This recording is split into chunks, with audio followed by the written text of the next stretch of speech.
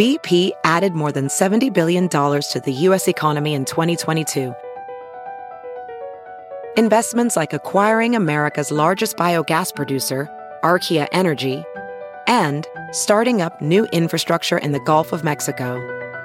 It's and, not or.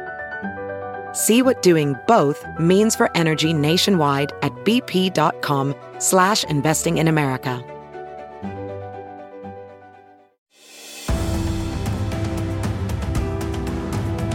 I'm Jenna Ellis, and welcome to Just the Truth podcast, sponsored by the Thomas More Society, which is a not-for-profit national public interest law firm dedicated to restoring respect in law for life, family, and religious liberty. You can find them at thomasmoresociety.org. A lot going on in Washington this week as House Republicans are poised to oust Conference Chair Liz Cheney.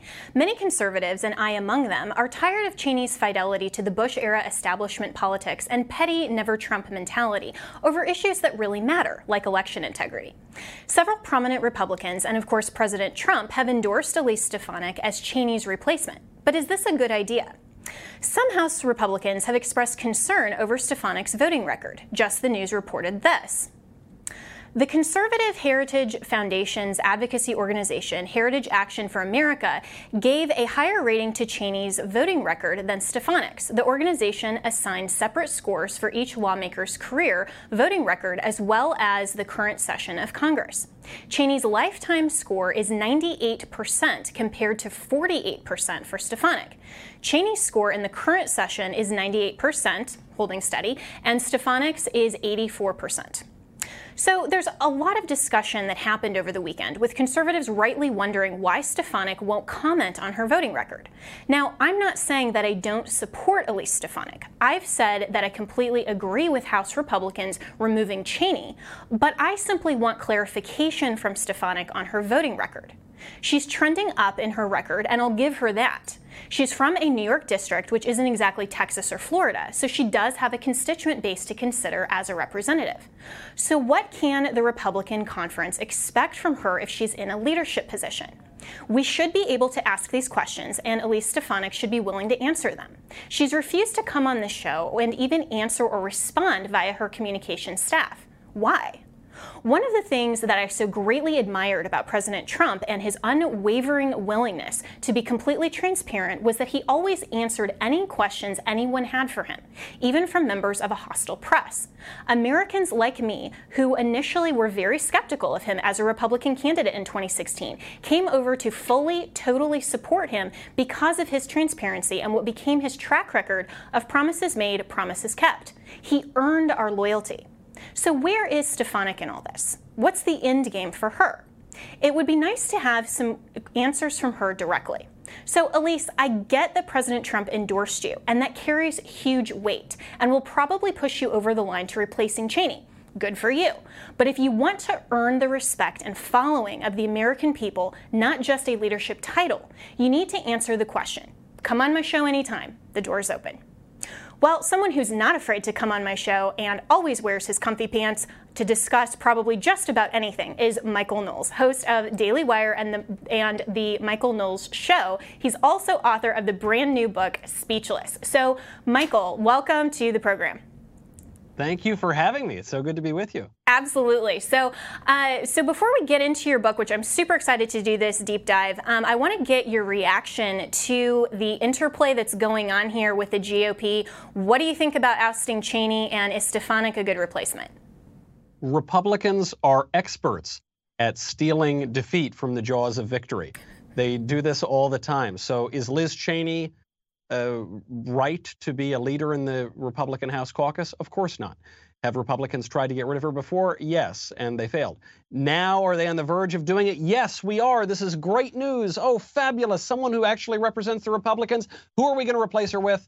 Someone who is much more liberal, by the way. We're not just talking about one issue here or one issue there. She opposed President Trump's decision to pull out of the Paris Climate Accord. Okay, fine, this happens. She was not very supportive of President Trump's policies to restrict immigration. Okay, fine, this happens.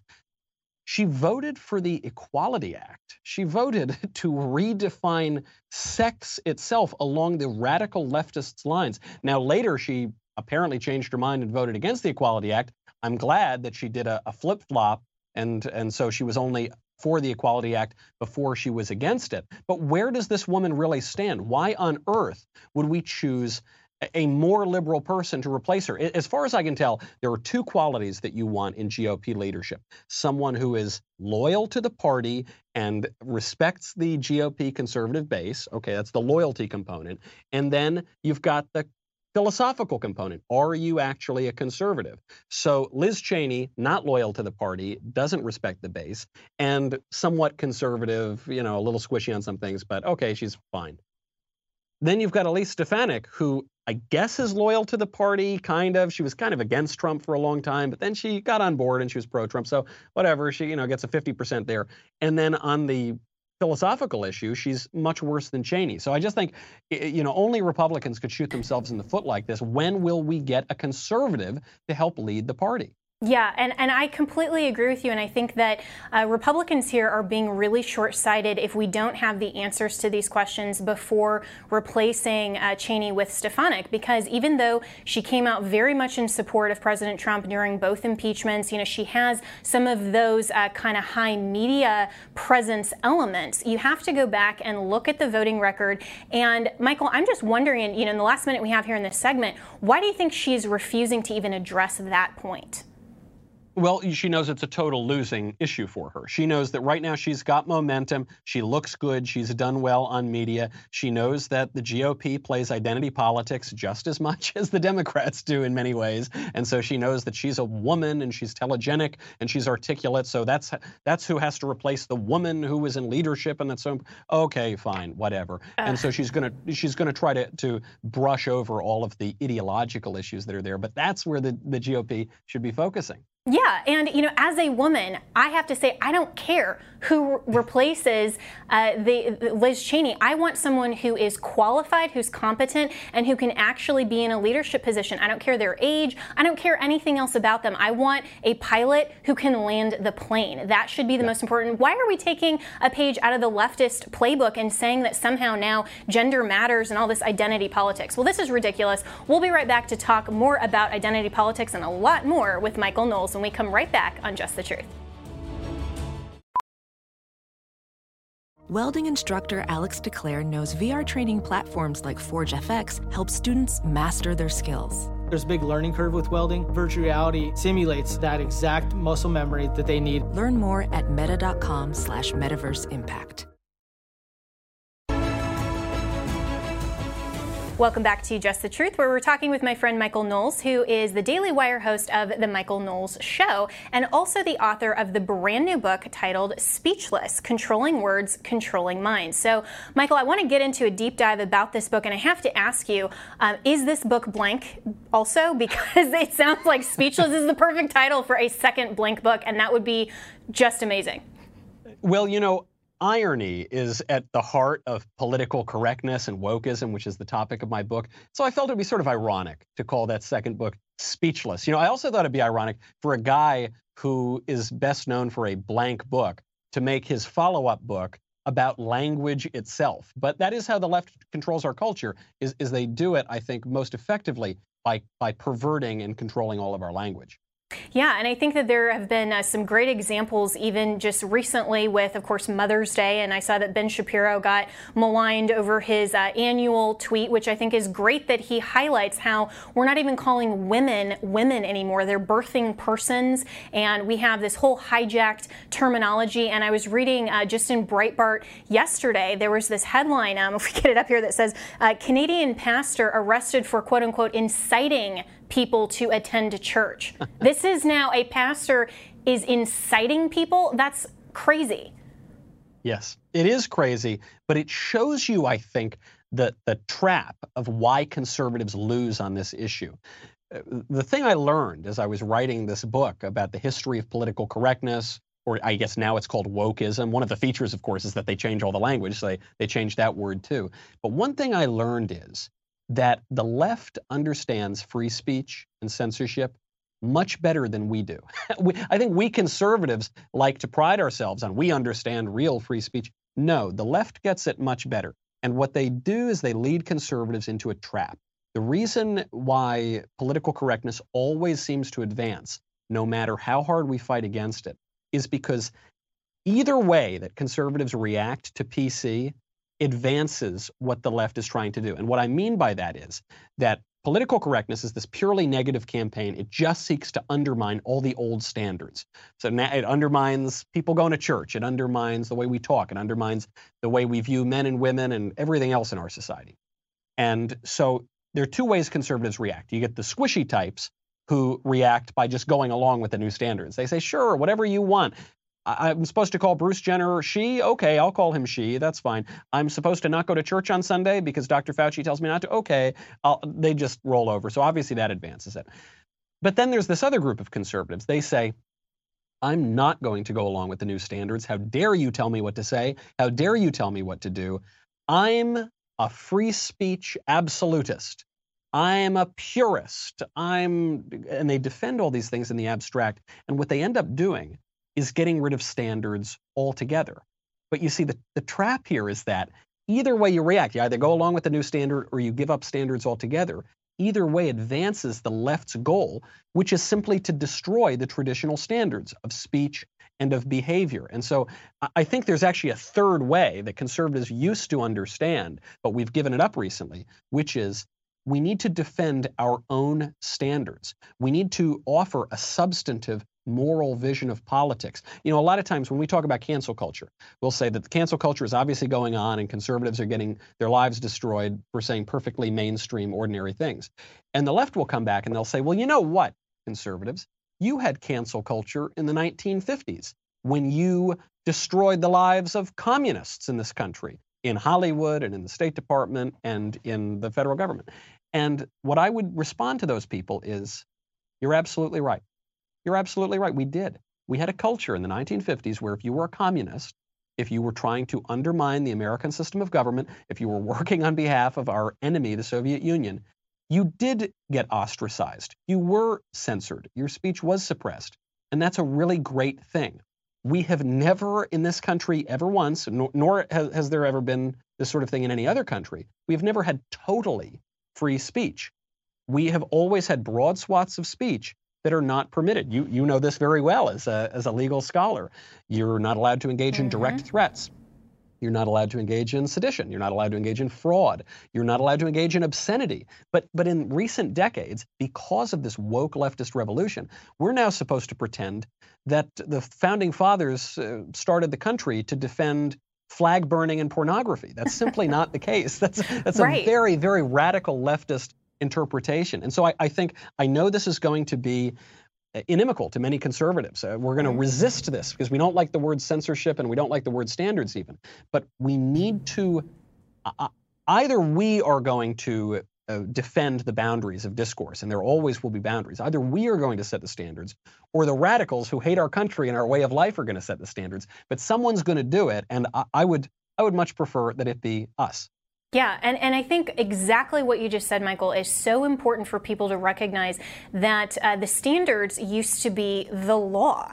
And that's why we have this whole idea of a moral and upright society, and that our Constitution is built on the Declaration's mandate that our rights come from God, our Creator, but that also government is legitimate. And I think the problem that a lot of conservatives have is that they're kind of ideologically drifting into libertarianism, which is basically there are no standards at all. I can decide for myself so long as it doesn't articulably harm you, which even that definition they're very, very tenuously grounded in, because they can't articulate it to anything beyond the non-aggression principle, which if you actually pinpoint them, they can't actually define what that means.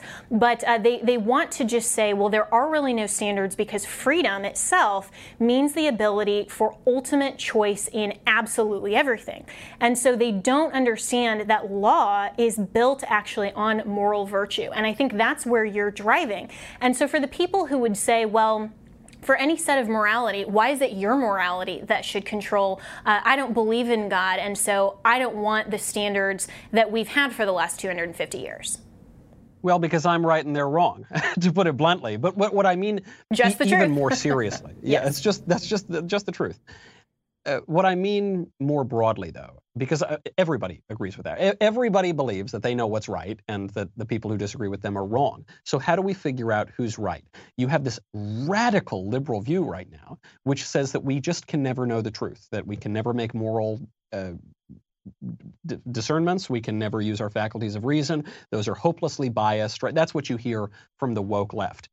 The fact remains, if we cannot distinguish between good and bad and right and wrong and true and false, if the radical relativists are right about that, then we can't have self-government, because the whole point of self-government is that we can distinguish between these things, and we, the people, can express our views on this matter through our representatives. You make such a great point here that conservatives have fallen into the language of libertarians, but frankly, that doesn't even give the libertarians enough credit. You know, I think of John Locke, the father of liberalism, no more classical liberal than John Locke, and he wrote famously in the Letter Concerning Toleration that we have to tolerate everybody, and that's how we're going to have a peaceful, stable society, and everyone needs toleration, except for atheists. Atheists can never be tolerated, because if we tolerate atheists, we totally undermine the argument for toleration. I think about Areopagitica.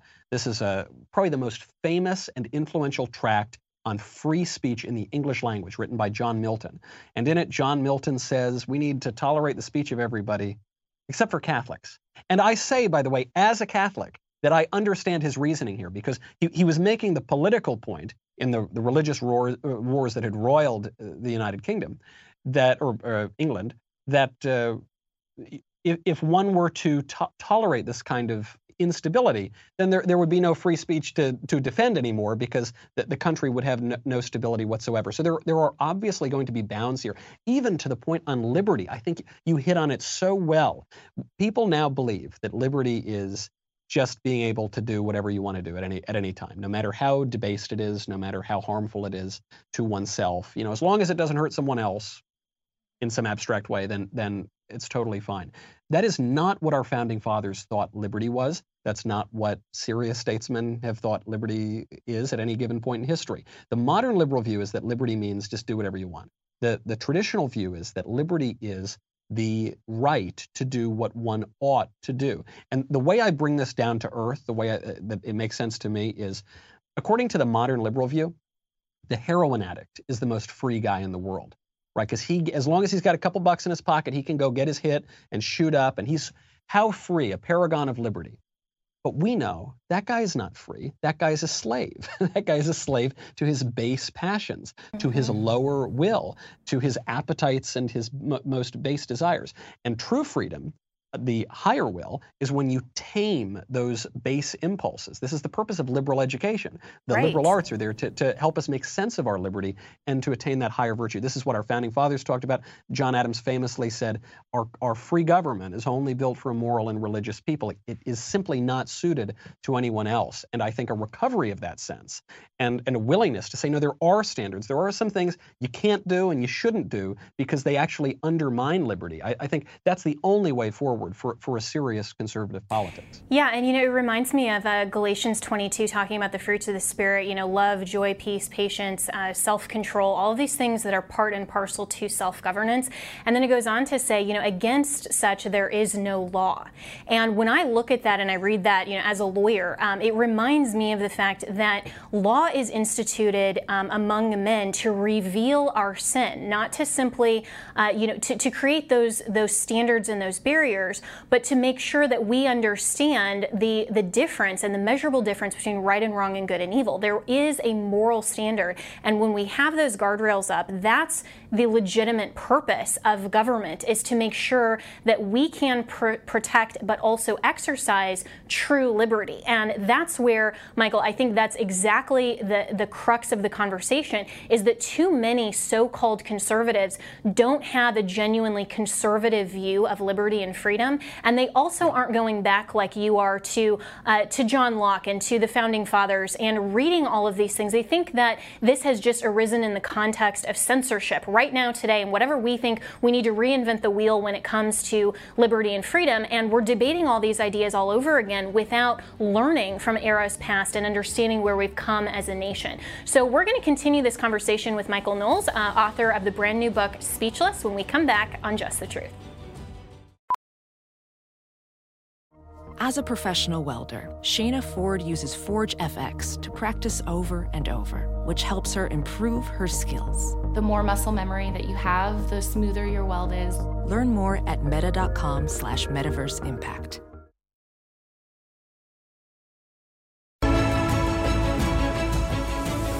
Continuing the conversation with Michael Knowles, who is host of The Michael Knowles Show on Real Daily Wire and also the author of the brand new book, Speechless: Controlling Words, Controlling Minds. And Michael, we're talking about a really important conversation here, which is to get back to the genuine definitions of freedom and liberty. And these are the proper definitions of words, and words have meaning.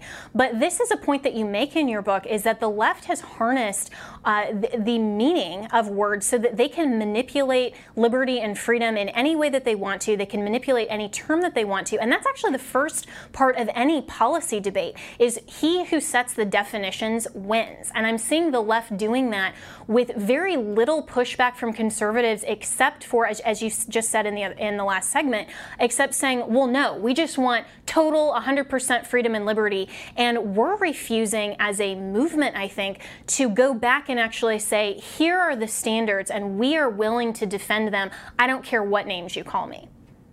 You need to do it because when you say a word, you're using your words to distinguish one thing from another thing, right? Words are just symbols that refer to objective reality.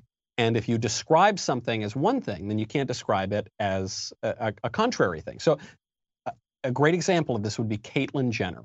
And I know this is a big debate on the right now because Caitlyn Jenner, formerly Bruce, is now running for governor of California. And conservatives seem to be split on whether or not to support him in his run. And in fact, they're split even on what to call him. Some people are calling him her, and some people, like me, are calling him him. And some people who call him her say that it's bigoted and terrible and awful to call him him. And some people who call him say that it's deluded to call him her. Well, we've got to make a decision here because he's only one of these two things. And what it really gets down to is a debate about human nature. The transgender movement largely comes down to this debate. In the traditional understanding of human nature, we are body and soul inextricably linked on this earth. You can't just separate one from the other. And the left has alternately given different explanations. So the materialist view is that we're just meat puppets. You hear this from the sort of scientistic left. You hear this from the orthodox Marxists. They say we're just kind of bags of chemicals and meat, and all our hopes and our joys and our dreams are actually just pistons firing off in our brain, and it's all fake stuff, and we take a dirt nap and turn to worm food when we die. Okay, that's one explanation. The transgender explanation is very different. The transgender explanation is that our bodies have absolutely nothing to do with who we are. Actually, I might look like a man, I got the deep voice, I've got the Adam's apple, okay, but actually, if deep down on the metaphysical level, I think that I'm a woman, then I just am a woman. It's not even complicated. It's not even like I'm 50-50. I just am a woman. My body has nothing to do with who I am. Those are contrary explanations of human nature, and both of them disagree with the true definition of human nature, which is that we're body and soul inextricably linked. But when we refer to Bruce Jenner, Caitlyn Jenner as he, that's the standard we're setting. This is the way that we as a country are going to look at human nature. When we call Bruce Jenner or Caitlyn Jenner she, then we're saying, no, we're going to adopt this other view. Well, we can only have one view. If we can't even agree on the very basic facts of human nature, then we can't have a country. What is a polity? What is a body politic? It's a community of people who broadly share basic ideas about how we're going to be governed, how we're going to live together. And what the left has engaged in is what Marx famously called the ruthless criticism of all that exists. You see this then develop through critical theory, for instance, and now we see the derivation of that critical race theory. What's the theory? The theory is to criticize. You see this through deconstruction and all that. We just tear down everything that had been built up in our civilization. Well, if we can't agree on anything, if we're just living in ruins, then we don't have a country anymore. Then we're all just sort of warring individuals or warring tribes of people trying to gain power over one another. Well, that's not a country. That's certainly not a country I want to live in. Yeah, and that's certainly not a union. And going back to our founding fathers, they vehemently disagreed on the best way to implement a system of government. They debated between the Federalists, the Anti-Federalists, on how we can actually achieve the goal of creating a more perfect union. But what they started out with that people fail to recognize in today's culture is that they started with a unanimous declaration. They unanimously agreed on the moral truth. They agreed on the worldview statement, and they agreed on the legitimate purpose of government, so then they can debate on how to achieve that goal. Right now, we have such fractured parties and systems and culture and society and warring between all of these different factions on what our goal even is. We're not unanimously agreeing on anything. I mean, people will love to say, well, you're just a Christian, and so therefore I don't have to take into consideration anything you say, even if it's factual. Or, well, like the left, BLM would say, well, you're a white woman, therefore you don't have experience to comment on something. And so they're trying, as you just said, Michael, they're decoupling the idea with physical reality of things. And in that sense, when words don't describe the physical reality and the nature of reality, then words can be twisted and manipulated in any sort of way that we want to. I mean, I always use the analogy, like if I'm trying to provide proof in court, and the defendant, gets on the stand, and even though I have the blood alcohol content, I have the reckless driving, I have the car accident, I have every proof of indicia, but the defendant gets on the stand and says, well, I don't identify as drunk. Oh, you're fine. I mean, how far are we going to take this? Where do you see this going? Of course. There is no such thing as a totally open society. George Soros, most famous, infamous leftist financier of our age, his big project is called the Open Societies Foundation. This is what the left is after. Totally open society, open not just in terms of its borders and its trade routes, but actually open in terms of the very definitions of human nature. Well, you run into some problems that way. Unfortunately, I think the American mind has become so open that its brain fell out. But I'll show you why you need some boundaries. We have protections in various speech codes at universities in particular, but in other areas of the law too. Protections of religious groups and sexual identity groups against even being offended in certain places on certain campuses. Okay, if a Muslim student comes out and quotes the Quran, simply quotes the Quran, where the Quran in multiple places condemns people for homosexual behavior and says that these people should be punished, the Quran actually calls for physical violence against them. Is that person abusing someone on the basis of his sexual identity? Is he violating his rights to not be offended on the basis of his sexual identity? Now, if the homosexual attacks the Muslim for just quoting the Quran, is that Muslim student being unfairly victimized on the basis of his religion? I actually think both parties could make a claim in that regard. The question is, because these have come into conflict, what is our standard? What are we going to prioritize here? We can actually bring it right down to reality, because there was just a Christian pastor in the United Kingdom who is being added to or being notified to a terror watch group because he gave a sermon that upheld a traditional Christian sexual ethic and said that we shouldn't get so imaginative in our current LGBT LMNOPQ activism. He said, we defend the Christian view of sex, not the modern one. Now he's on a terror list in the United Kingdom. Well, it's because the standards have simply changed. So the question that we have to ask ourselves is not how are we going to have totally open, free everything, but what standard are we going to have? As Bill Buckley quoted a former president of Yale in God and Man at Yale, which was the book widely credited with starting the post-war conservative movement, he said, skepticism has utility only when it leads to conviction. It's good to have an open mind. It's good to take ideas into consideration.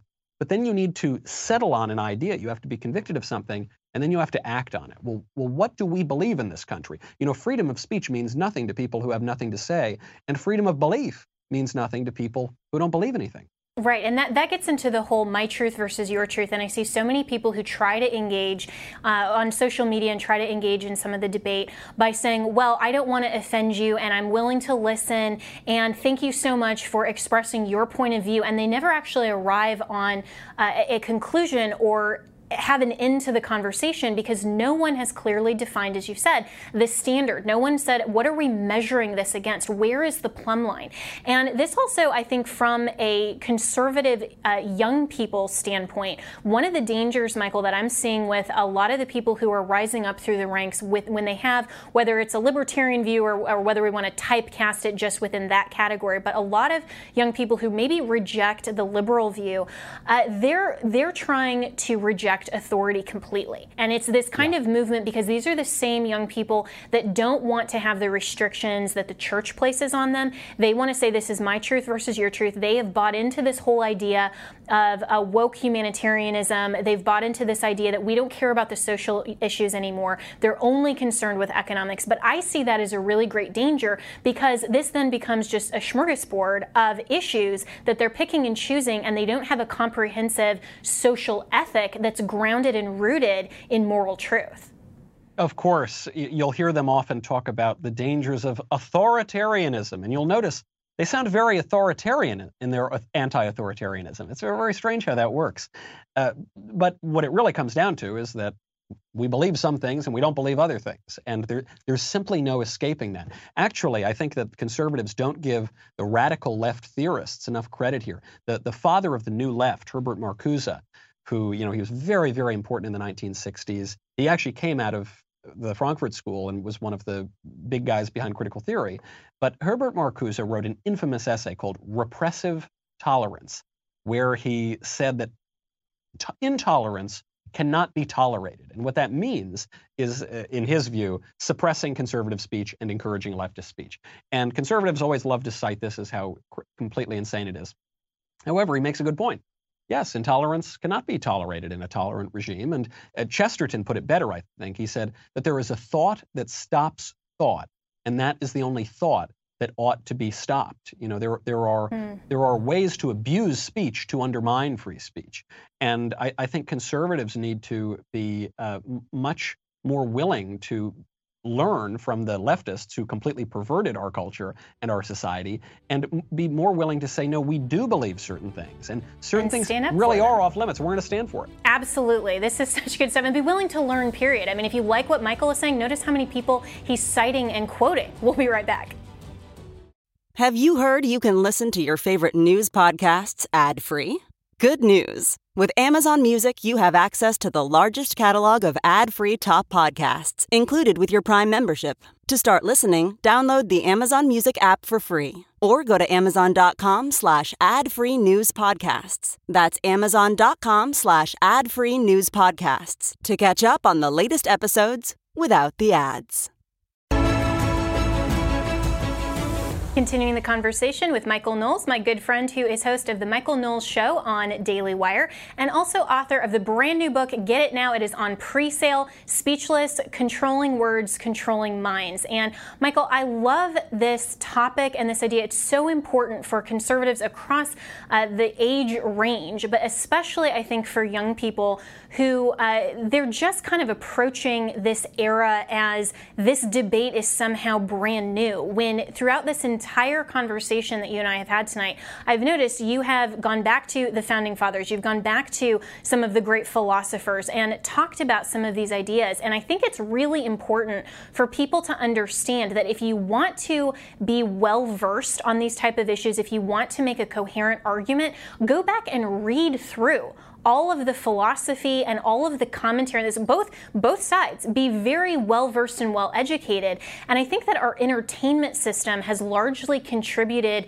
to, and also Siri and Google and some of these things where you just think, well, hey, they'll tell me the answer in 0.0001 seconds.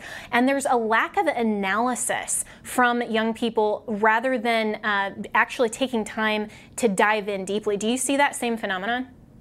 Oh, absolutely. I appreciate the compliment of your calling me well-educated. But frankly, and I say this with absolutely no false modesty, I'm only somewhat educated. But the thing is that today we're it doesn't have to be formal education. You read.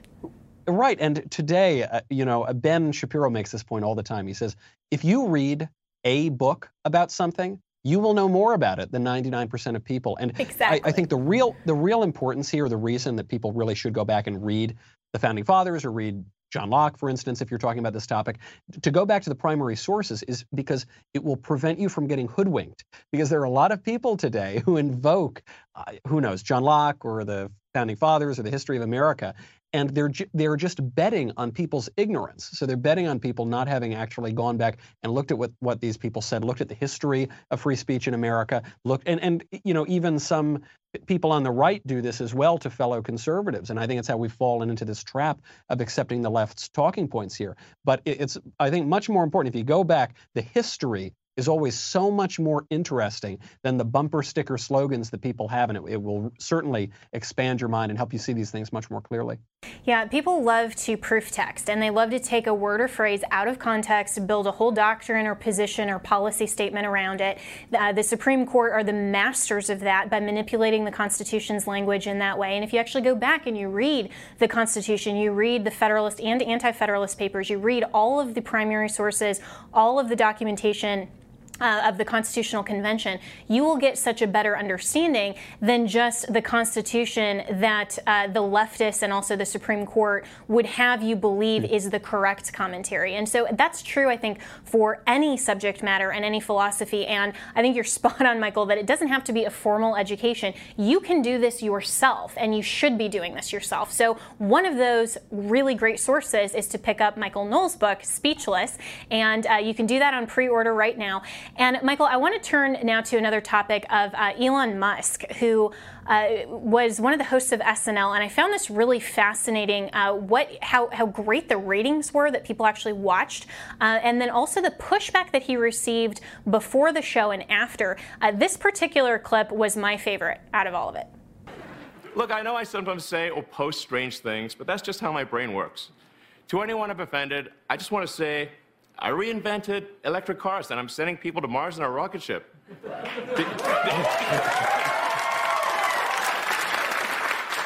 Did you think I was also going to be a chill, normal dude?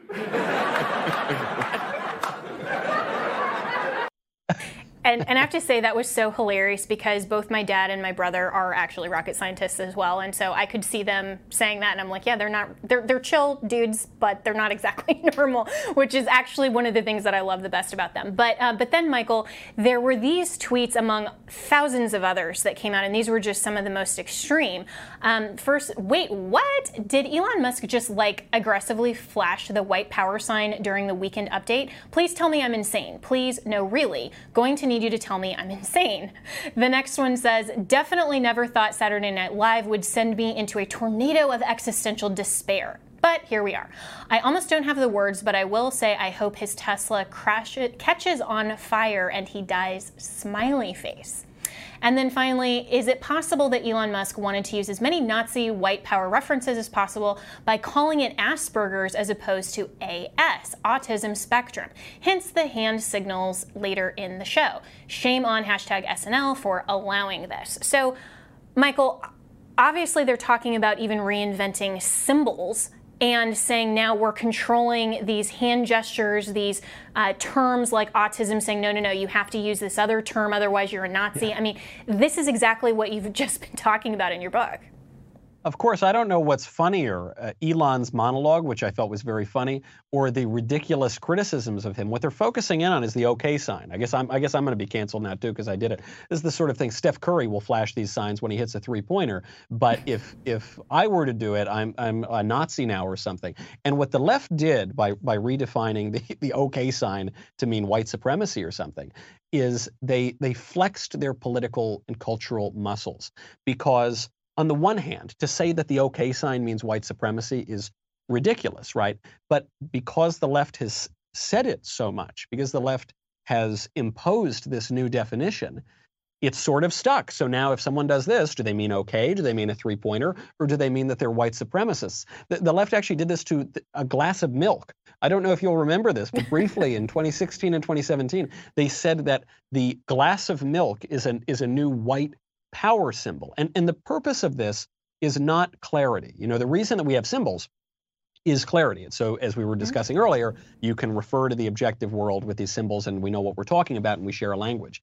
But what the left wants to do is muddle up all of that language. And the point of political correctness, as far as I can tell, is, or the power of it rather, is not in how it changes the words, it's in the imposition. The very fact that the left can now get you, through its ruthless criticism, to question whether or not I'm allowed. You say, hey, Michael, I'll see you at the bar later. And you say, okay, see you then. The fact that I have to question that because I say, I hope he doesn't think I'm a Nazi, that is the success of their program. Right, just like saying if we say, we're fighting for America. Now, do I have to caveat that I don't literally mean I'm going to come out with my musket and point it at your head because that's the only thing under the U.S. Constitution and the Second Amendment apparently I'm allowed to. But I think it's really fascinating at the same time that they're harnessing that symbol. And by the way, they called out the Jeopardy contestant who had said, 1, 2, and then saying 3 like this, which some people use this as 3. I personally do this. But either way, clearly he meant 3. And somebody's going to screenshot this, by the way, and it's going to be all over like, hey, the two Nazi group, Jenna and Michael, are starting some secret organization. But it's hilarious. I know. Well, I'll give them something extra then, because when I do 3, I usually throw up the Wu-Tang Clan. So they'll have another image for their memes. Yeah. And then we'll have, isn't this like the Star Trek? Oh wait, that's the Star Trek one, I think. Yeah. I know. It's very confusing. When is that one going to become racist? I don't know. Well, and the Unicode consortium is still allowing the OK emoji on the iPhone. So do all of us now? We're participating in inherent racism by using the emojis. So I'm waiting for that to be canceled. And I think it's just, but where does it stop? And I think that that's really where we need to go in the next segment, is to say, how do we harness this back, Michael, and kind of say, okay, we know it's ridiculous.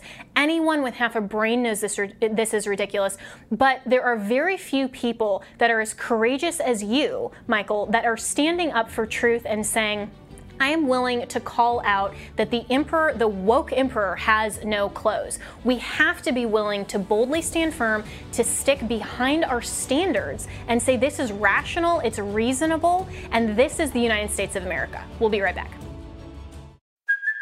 Hey, it's Kaylee Cuoco for Priceline. Ready to go to your happy place for a happy price? Well, why didn't you say so? Just download the Priceline app right now and save up to 60% on hotels. So whether it's Cousin Kevin's Kazoo Concert in Kansas City, go Kevin, or Becky's Bachelorette Bash in Bermuda, you never have to miss a trip ever again. So download the Priceline app today. Your savings are waiting.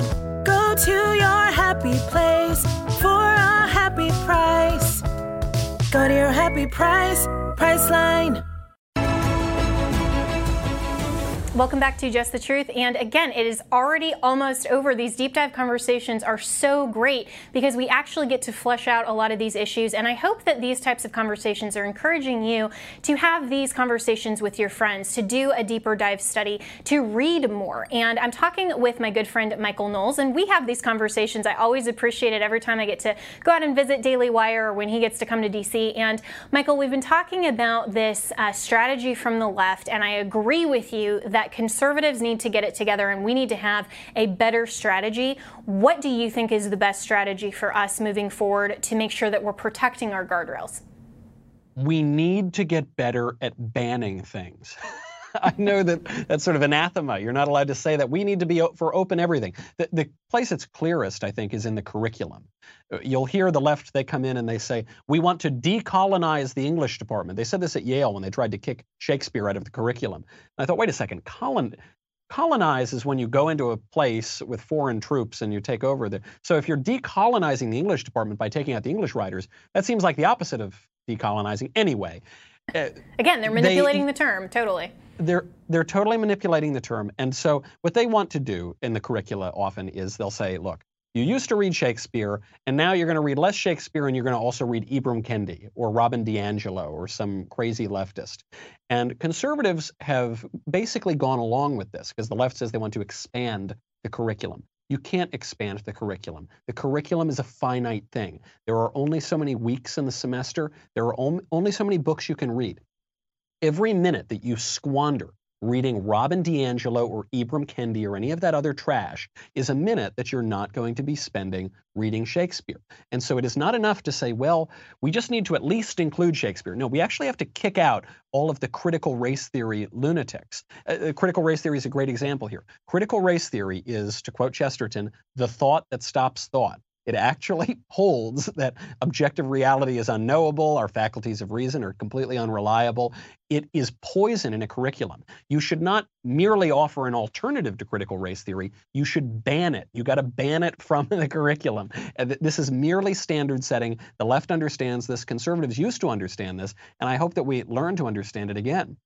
Yeah, and I think it's so hilarious that it's such a self-defeating argument, and a lot of conservatives aren't willing to point this out, that if we have a curriculum, which the whole idea of education is to inform you and learn more about truth and substance, to have a curriculum that's supposed to inform you in knowledge that says we can't know anything is self-defeating completely. And so, but so many people, Michael, want to say that, well, if we are for banning things, if we are for some types of censorship, then that's undermining our argument. But I think what you've established here tonight is we have to be able to say, yeah, we're okay, for example, with saying, I'm okay with illegal votes not counting. I'm okay with people who do not have citizenship in one state voting in another state. I am okay with that type of voter suppression. And because that's another term that the left loves to use and harness, is to say, oh, well, just because you want to have laws and rules that are followed around elections, then somehow you're for suppressing the vote. And voter ID,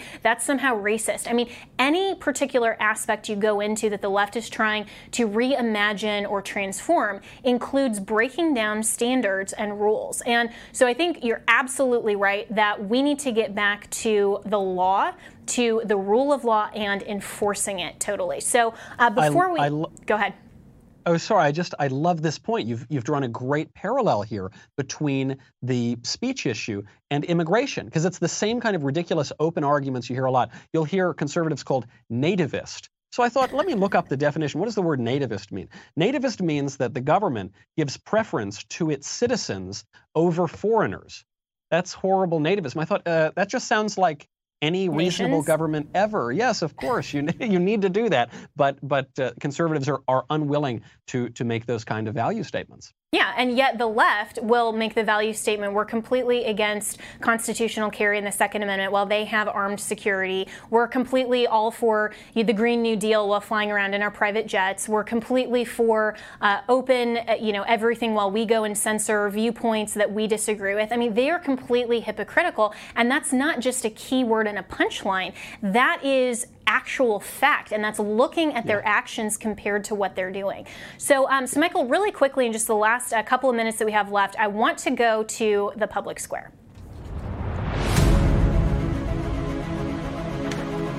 All right, so this is a segment that we like to do, and this is going to have to be rapid fire with Michael Knowles, because I've asked you to send in your questions. A lot of them were, why are you guys Nazis, white supremacists? We've already answered that. So the best one was, how does it feel to be the worst Daily Wire host? The worst Daily Wire. Hold on a second here. I think probably that person is referring to the criticism I get from Ben Shapiro and Andrew Klavan and those guys. And look, I get it. They're jealous. I outsold them, or they're envious rather. I outsold them with my blank book. They'd written a lot of books with words. I outsold them with my blank book. I'm sorry, guys, but they hate us because they ain't us. Well, exactly. And you're the one here, and you know who's not here right now? Ben Shapiro. So, hey. Yeah, darn, and Drew and all those guys. Drew and all those. Yeah, Drew's been here before, but that's okay. Yeah. All right, but we'll have you on again. All right, and then real quickly, what are the 3 most important books you've read that have informed your conservative worldview? 3 most important books that made me a conservative. Edmund Burke, very important, Reflections on the Revolution in France. Michael Oakeshott, very important, Rationalism in Politics. And then this is going to sound like a cop-out, but it's not real. I'm going to have to say Chesterton, Lewis, and Father George Rutler. They're all going to be in, because it's all the same kind of book. Philosophy, basically. Yes, and that religious aspect, very, very important too, for the traditional, to temper the traditional conservative thought of an Oakeshott or a Burke or somebody like that. Okay, well, you can just reinvent the definition of 3. That's okay. I just did. Yeah, it's okay. With the okay sign. Oh, no, they're going to get us on that too. Oh my gosh, yeah. Well, you know what? We'll have to leave it there, but there are a few other questions, and definitely follow at Michael J. Knowles on Twitter. Follow Daily Wire. Listen to him. He's a great commentator, and absolutely get the new book, Speechless: Controlling Minds and Controlling Words, Controlling Minds. That's it for this episode of Just the Truth. I'm Jenna Ellis, and we are sponsored by the Thomas More Society, which is a not-for-profit national public interest law firm dedicated to restoring respect in law for life, family, and religious liberty. You can find out more about the Thomas More Society and the incredible work that we do there at thomasmoresociety.org. And I will be back tomorrow and every Monday through Friday here on Just the Truth.